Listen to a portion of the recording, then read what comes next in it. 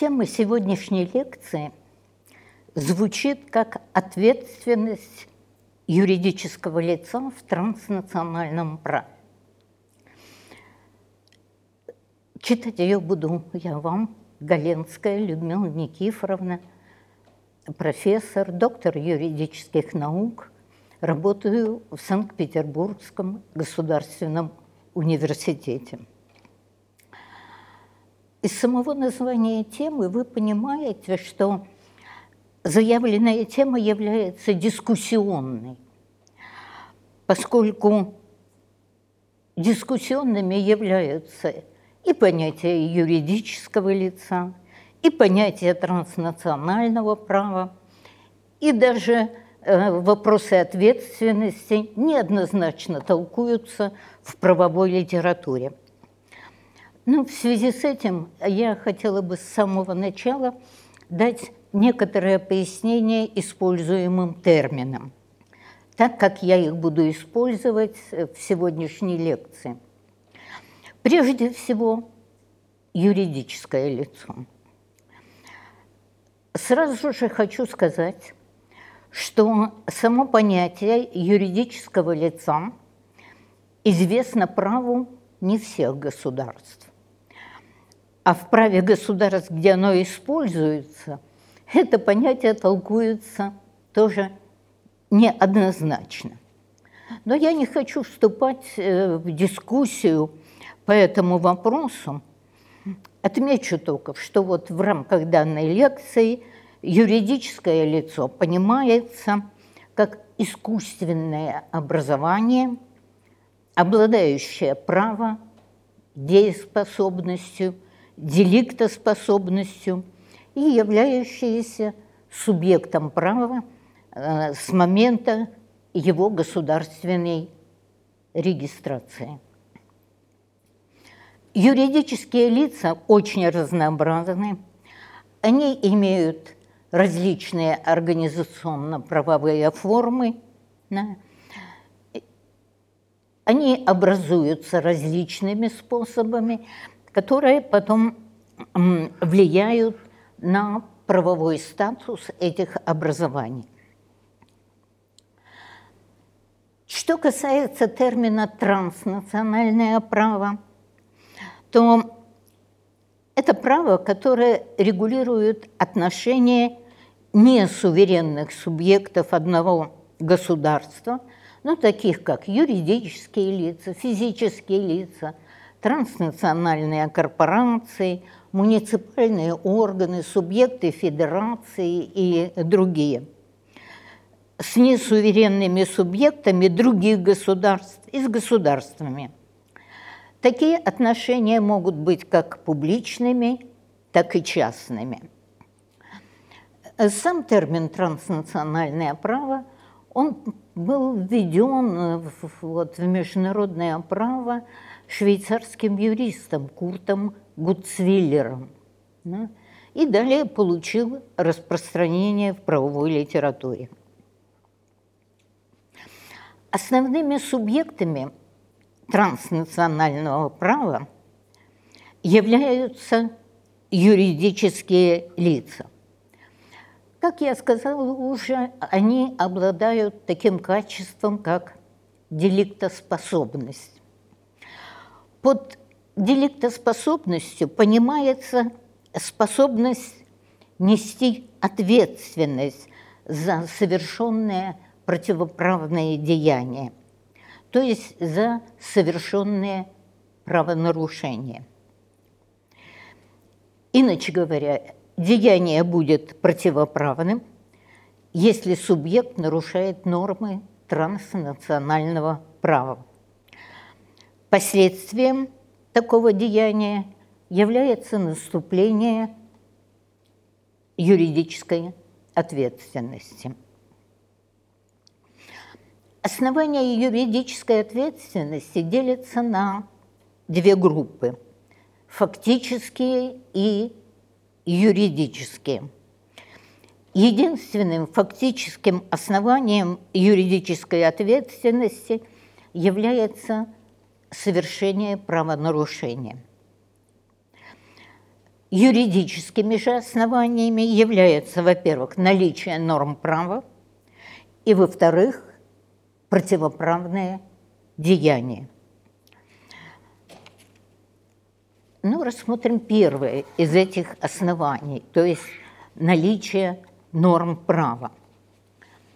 Правовыми регуляторами в транснациональных отношениях являются основные принципы международного права, специальные принципы транснационального права, договоры, обычаи, контракты, санкционные резолюции Совета Безопасности ООН. Все участники международных отношений, они обязаны выполнять требования основных принципов международного права. Но в данном случае речь идет о принципах, которые сформулированы и изложены в Декларации ООН о принципах международного права, касающихся дружественных отношений и сотрудничества между государствами в соответствии с Уставом ООН 1970 года. Там перечислены 7 принципов, но обычно к ним добавляют еще 2, то есть защиты прав человека и охраны окружающей среды. Нарушение их требований любыми участниками международных отношений, в том числе и юридическими лицами, влечет ответственность. Обязанность юридических лиц исполнять основные принципы международного права, она неоднократно подтверждалась многими международными документами. Кроме основных принципов, в сфере транснационального права действуют и специальные принципы, такие как равенство субъектов, принцип свободы субъектов на участие в транснациональных отношениях, ограниченность саморегулирования, принцип правовой защиты, равенство правовых систем и другие. Эти принципы также подлежат обязательному исполнению всеми субъектами, в том числе и юридическими лицами. Одним из основных источников транснационального права, конечно, являются международные договоры. Все договоры, я имею в виду всемирные, региональные, двусторонние, которые могут устанавливать обязательства для юридических лиц. Ну, можно назвать несколько, скажем, в качестве примера, несколько таких всемирных договоров. Ну, как, скажем, Конвенция 1962 года об ответственности операторов ядерных судов. Конвенция о гражданской ответственности за ущерб от загрязнения нефтью. Это Брюссельская конвенция 1969 года. Ну, еще какие конвенции, скажем, ООН 1991 года об ответственности операторов транспортных терминалов международной торговли и многие другие договоры. В региональных договорах есть такие нормы об ответственности юридических лиц. В качестве примера я могу назвать Межамериканскую конвенцию о международной дорожной перевозке грузов 1989 года. И даже в двусторонних соглашениях могут устанавливаться вопросы, решаться вопросы ответственности юридических лиц. В качестве примера соглашение между ФРГ и Швейцарией об ответственности перед третьими лицами в области атомной энергетики. Ну, договор 1986 года. я обращаю ваше внимание на то, что все эти договоры устанавливают ответственность юридических лиц в какой-то конкретной области. Международные договоры, которые были посвящены вообще таким общим вопросам ответственности юридических лиц, они как таковые отсутствуют, их нет. Что же касается соответствующих договоров, то я должна сказать, что ведь их участниками являются не все государства. Однако длительная практика, которая имеет место, согласие с ними, с этими правилами, дает основание считать, что существует международный обычай, да, международный обычай об ответственности юридических лиц в международном праве.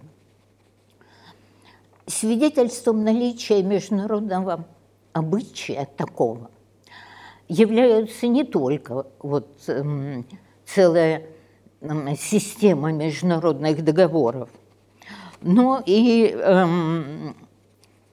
использование и наличие торговых обычаев, то есть обычаев, применяемых в частных отношениях. Ну, к таким обычаям мы можем отнести обычаи, предусмотренные в Incoterms 2010, в принципах УНИДРОА. Банковские отношения, они практически не урегулированы договорными нормами, и в них действуют обычаи, примерами которых могут служить многочисленные акты, принятые Международной торговой палатой. Наконец, я хочу обратить ваше внимание на то, что контракты, заключаемые между участниками торговых и иных отношений, они также являются одним из источников транснационального права. Их особенностью является то, что эти контракты являются актами саморегулирования.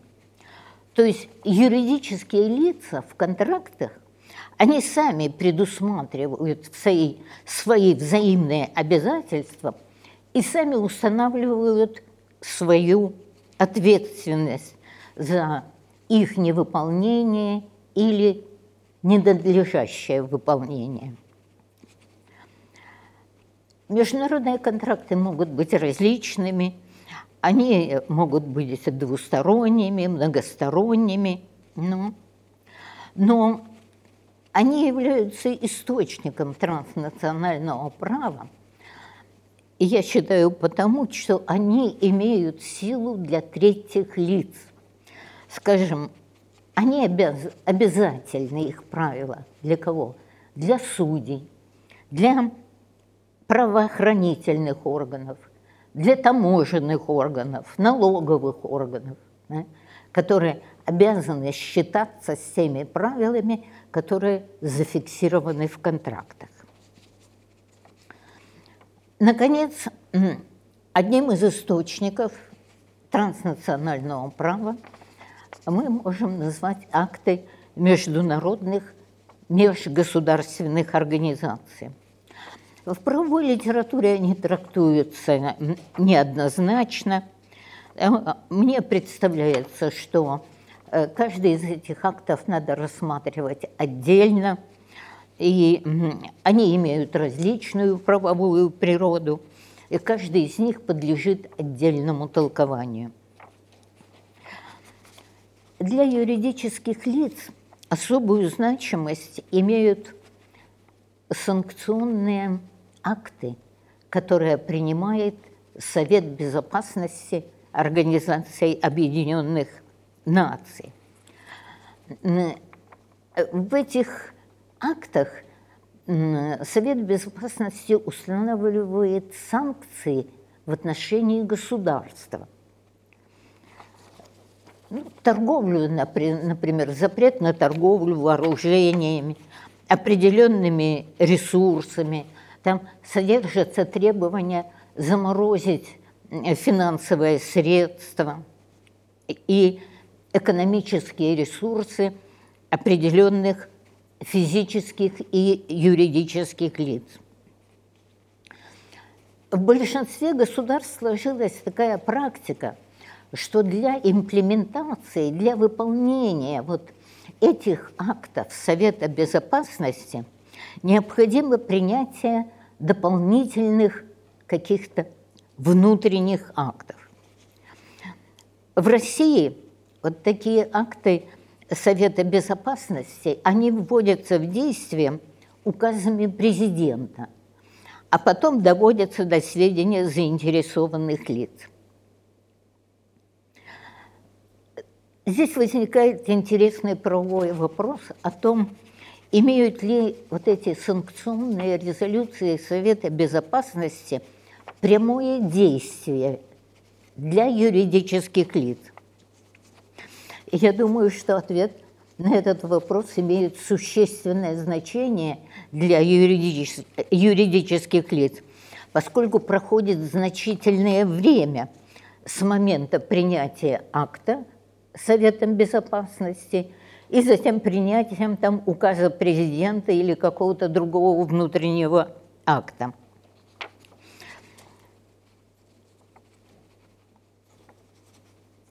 В любом случае, сами резолюции обращены к государству, да? И прямого действия, да, для юридических лиц они не имеют.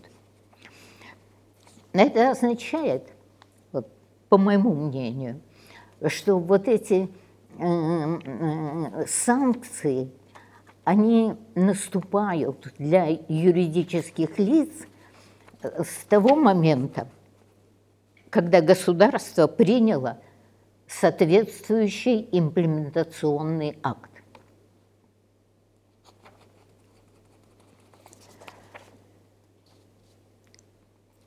Вы понимаете прекрасно, что вопрос об ответственности юридических лиц, он обычно широко не рассматривается в правовой литературе. Более того, я вам должна сказать, что в международном публичном праве его, как правило, вообще не рассматривают. Да? А что касается частных отношений международного частного права, то если вы посмотрите учебники, то увидите, что даже каких-то разделов в учебниках, да, не имеется по международному частному праву, ну, вот по этим вопросам. Как правило, да, вот в учебниках по международному частному праву рассматриваются вопросы договорной и деликтной ответственности. При этом под договорной ответственностью авторы обычно понимают ответственность, которая наступает за нарушение контрактных обязательств.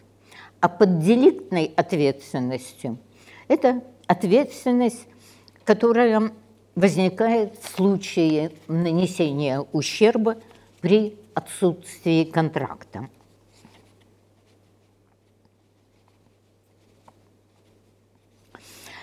Категория ответственности в транснациональном праве, она обладает определенной спецификой. Ну, и эта специфика, она обусловлена такими факторами. Во-первых, субъекты транснациональных отношений могут вступать в них только с согласия явно выраженного или молчаливого государства, их местонахождения или проживания. Во-вторых, равенством субъектов и правовых систем. И в-третьих, отсутствием судебной власти. Наконец, в-четвертых, опосредованным действием норм внутреннего права, поскольку физические, юридические лица, неправительственные организации обязаны выполнять предписания не только транснационального права, но и внутреннего права.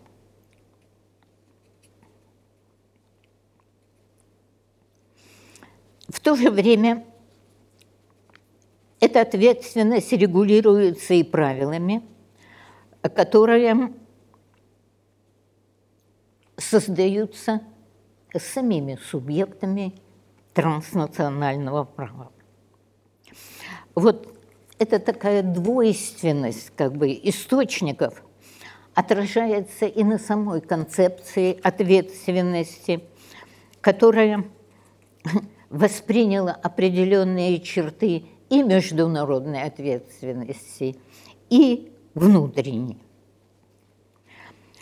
Видами ответственности в транснациональном праве являются материальная ответственность, нематериальная ответственность и уголовная ответственность.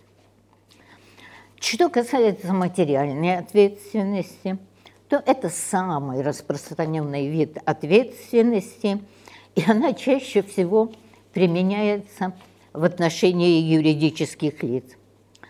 По сути дела, эта ответственность восприняла все черты гражданско-правовой ответственности.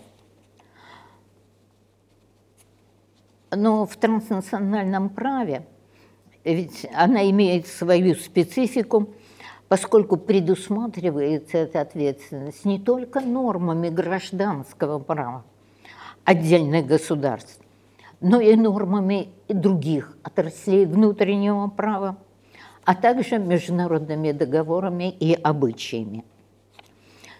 Видами такой ответственности являются возмещение ущерба, неустойка, штраф и пеня, конфискация, возмездное изъятие орудия совершения или предмета правонарушения. Что касается нематериальной ответственности, то она обычно выражается в форме извинения, предупреждения, признания сделки недействительной, прекращения правоотношения. Что касается уголовной ответственности юридических лиц, то она обычно выражается в чем?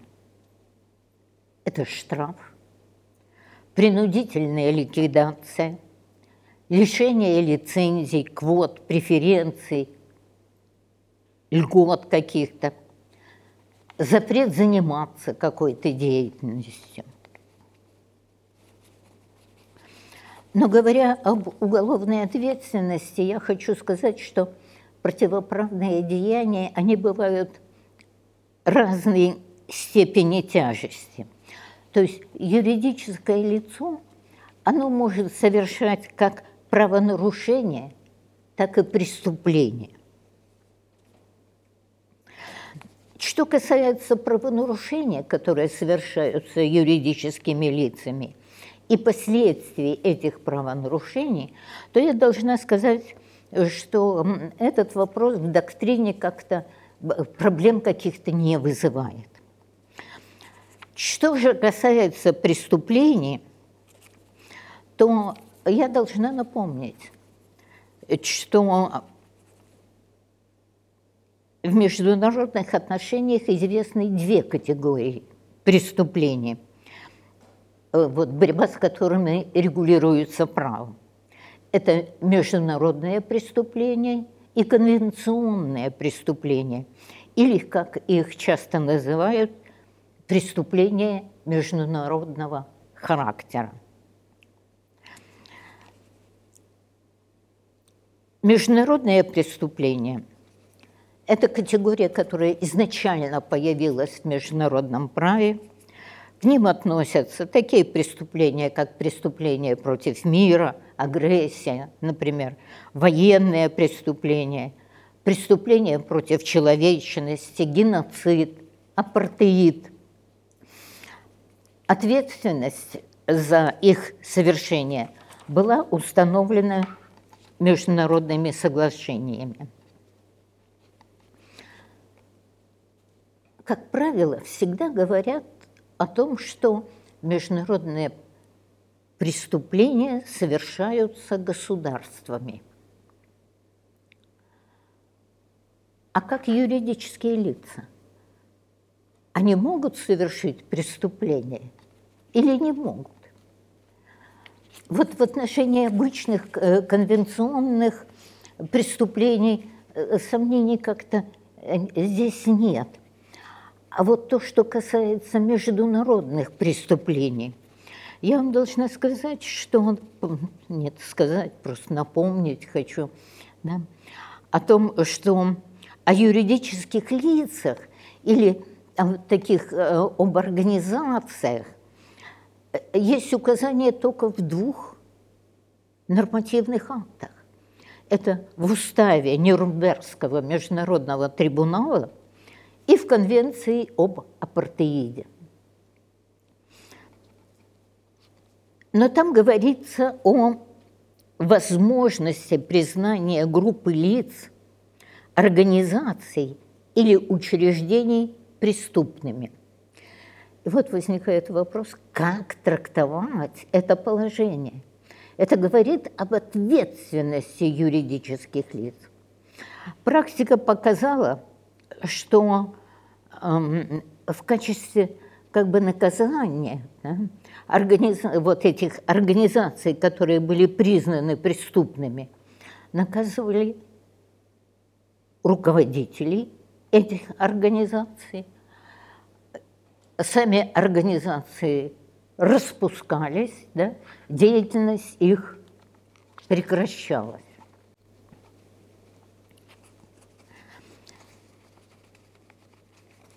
Что касается конвенционных преступлений, да, то я должна сказать, что существует целый ряд международных конвенций, да, которые говорят об ответственности юридических лиц, уголовной ответственности юридических лиц. Ну, это Международная конвенция о борьбе с финансированием терроризма 1999 года, Конвенция ООН против коррупции 2003 года и другие, ряд конвенций. В праве различных государств об уголовной ответственности юридических лиц существуют различные нормы. В одних государствах внутренним правом признается уголовная ответственность юридических лиц. Что же касается Российской Федерации, то у нас этого нет. В Российской Федерации уголовная ответственность юридических лиц Уголовным кодексом не предусмотрена. Ну, положение стало несколько меняться в последнее время, потому что в 2015 году в Государственную Думу был внесен законопроект об уголовной ответственности юридических лиц. Он предусматривает уголовную ответственность почти по 4 десяткам статей Уголовного кодекса. Меры ответственности там запрет на работу на территории России, принудительная ликвидация, обращение имущества компании в доход государства, штраф, лишение лицензии и другие наказания предусмотрены. Проект был в 2015 году внесен, он до сих пор не принят. Как будет решаться этот вопрос в нашем праве, я не могу сказать. В то время как обычное дело в наличии уголовной ответственности юридических лиц в праве таких государств, как Австралия, Великобритания, Ирландия, Казахстан, Китай, Ливан, Соединенные Штаты, Канада, Молдова, Украина, да, там есть уголовная ответственность, у нас пока нет.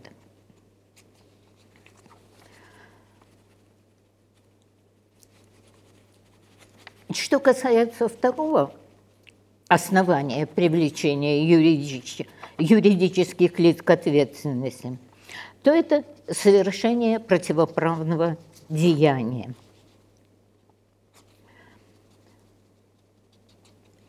В теории права правонарушение понимается как любое деяние, нарушающее законодательно установленный запрет, предусматривающий в этом случае определенную реакцию со стороны правоохранительных органов государства. Я вам цитирую книгу Полякова «Общая теория права». Совершенно четко, да, что теория права как наука, она применима только к внутригосударственным отношениям. Указанное определение абсолютно ничего не говорит о международных, о транснациональных отношениях, в которых отсутствует как законодательство, так и правоохранительные органы.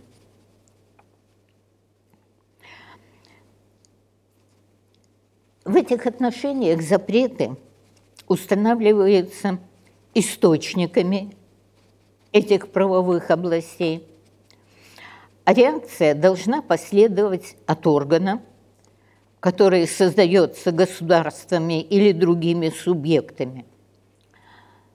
Инициировать процесс привлечения к уголовной ответственности обязаны соответствующие государственные органы. Это то, что касается уголовной ответственности. А инициировать материальную и нематериальную ответственность, да, могут как государственные органы, так и партнеры по договорам, а также заинтересованные лица.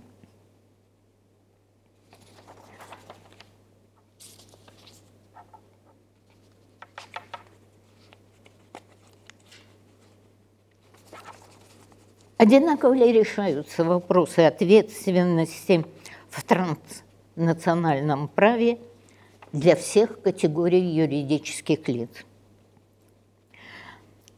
Я должна сказать, что напомнить вам, вернее, о том, что в транснациональном праве действует принцип равенства субъектов. И хотя оно охватывает и вопросы ответственности, но не исключает того факта, что отдельные категории этих образований могут иметь особенности своего правового статуса. Прежде всего, это касается юридических лиц, которые образуются по международному договору.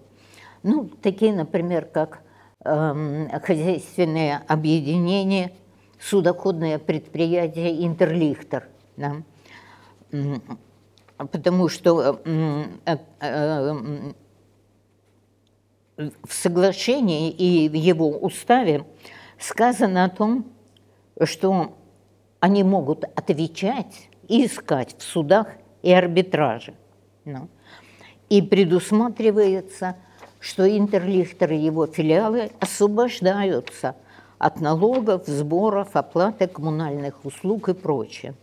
Тоже можно сказать и о других, таких как Монгол Росцветмет, да, с Монголией созданная между Россией и Монголией совместное предприятие.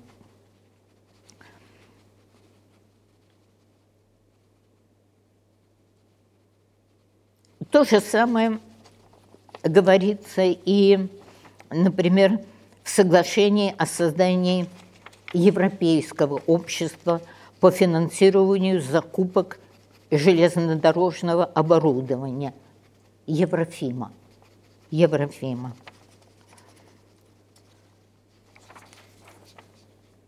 Особый статус имеют и юридические лица, которые образованы по решению международных организаций.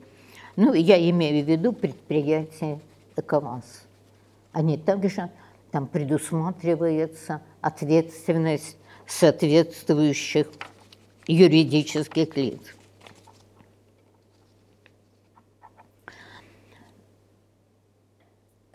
Вопрос очень простой возникает в связи со всем сказанным.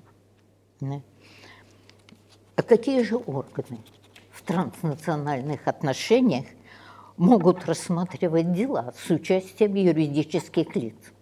Какие органы? Ну, прежде всего, это могут быть внутренние органы государств, могут обращаться в суды и арбитражи,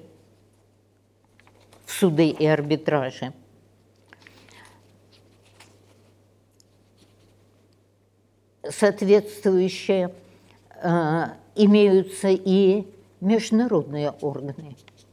Ну, такие, например, как Постоянный Третейский суд, да, который был создан еще в 1899 году, значит,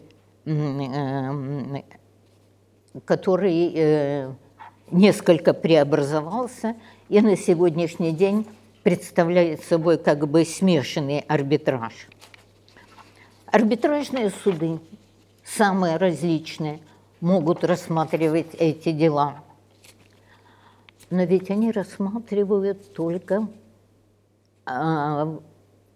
дела такие гражданско-правовые. А вот когда возникает уголовное дело, да, вот какие органы в отношении юридического лица могут рассматривать такого рода дела об уголовной ответственности юридических лиц? Должна вам сказать, что на сегодняшний день таких органов нет. Да? Даже вот последний, да, созданный, скажем, Международный уголовный суд в своем уставе предусматривает только ответственность физических лиц, а не юридических лиц.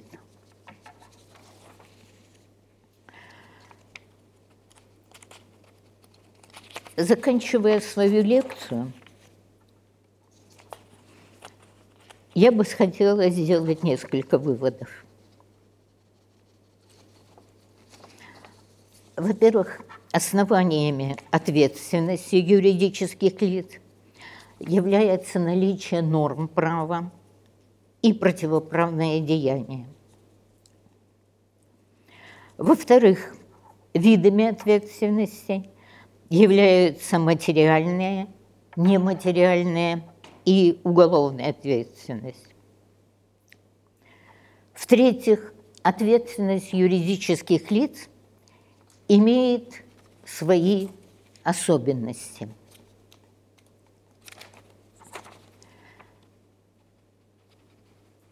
Привлечение к ответственности юридических лиц – это прерогатива не только государства, но и участников сделки. Это все, что я хотела сказать. И последнее, что я хочу добавить, что в международном праве не существует вообще о юридических лицах каких-либо значимых нормативных актов. По сути дела, только на региональном уровне была принята Межамериканская конвенция о правосубъектности и правоспособности юридических лиц в международном частном праве. Она давно была заключена в 1984 году в Ла-Пасе, но других нету. И мы, наверное, должны поставить вопрос, а нужна ли такая конвенция, особенно если учесть необходимость какого-то нормативного установления по вопросам уголовной ответственности рассматриваемых образований. Благодарю вас за внимание. Спасибо.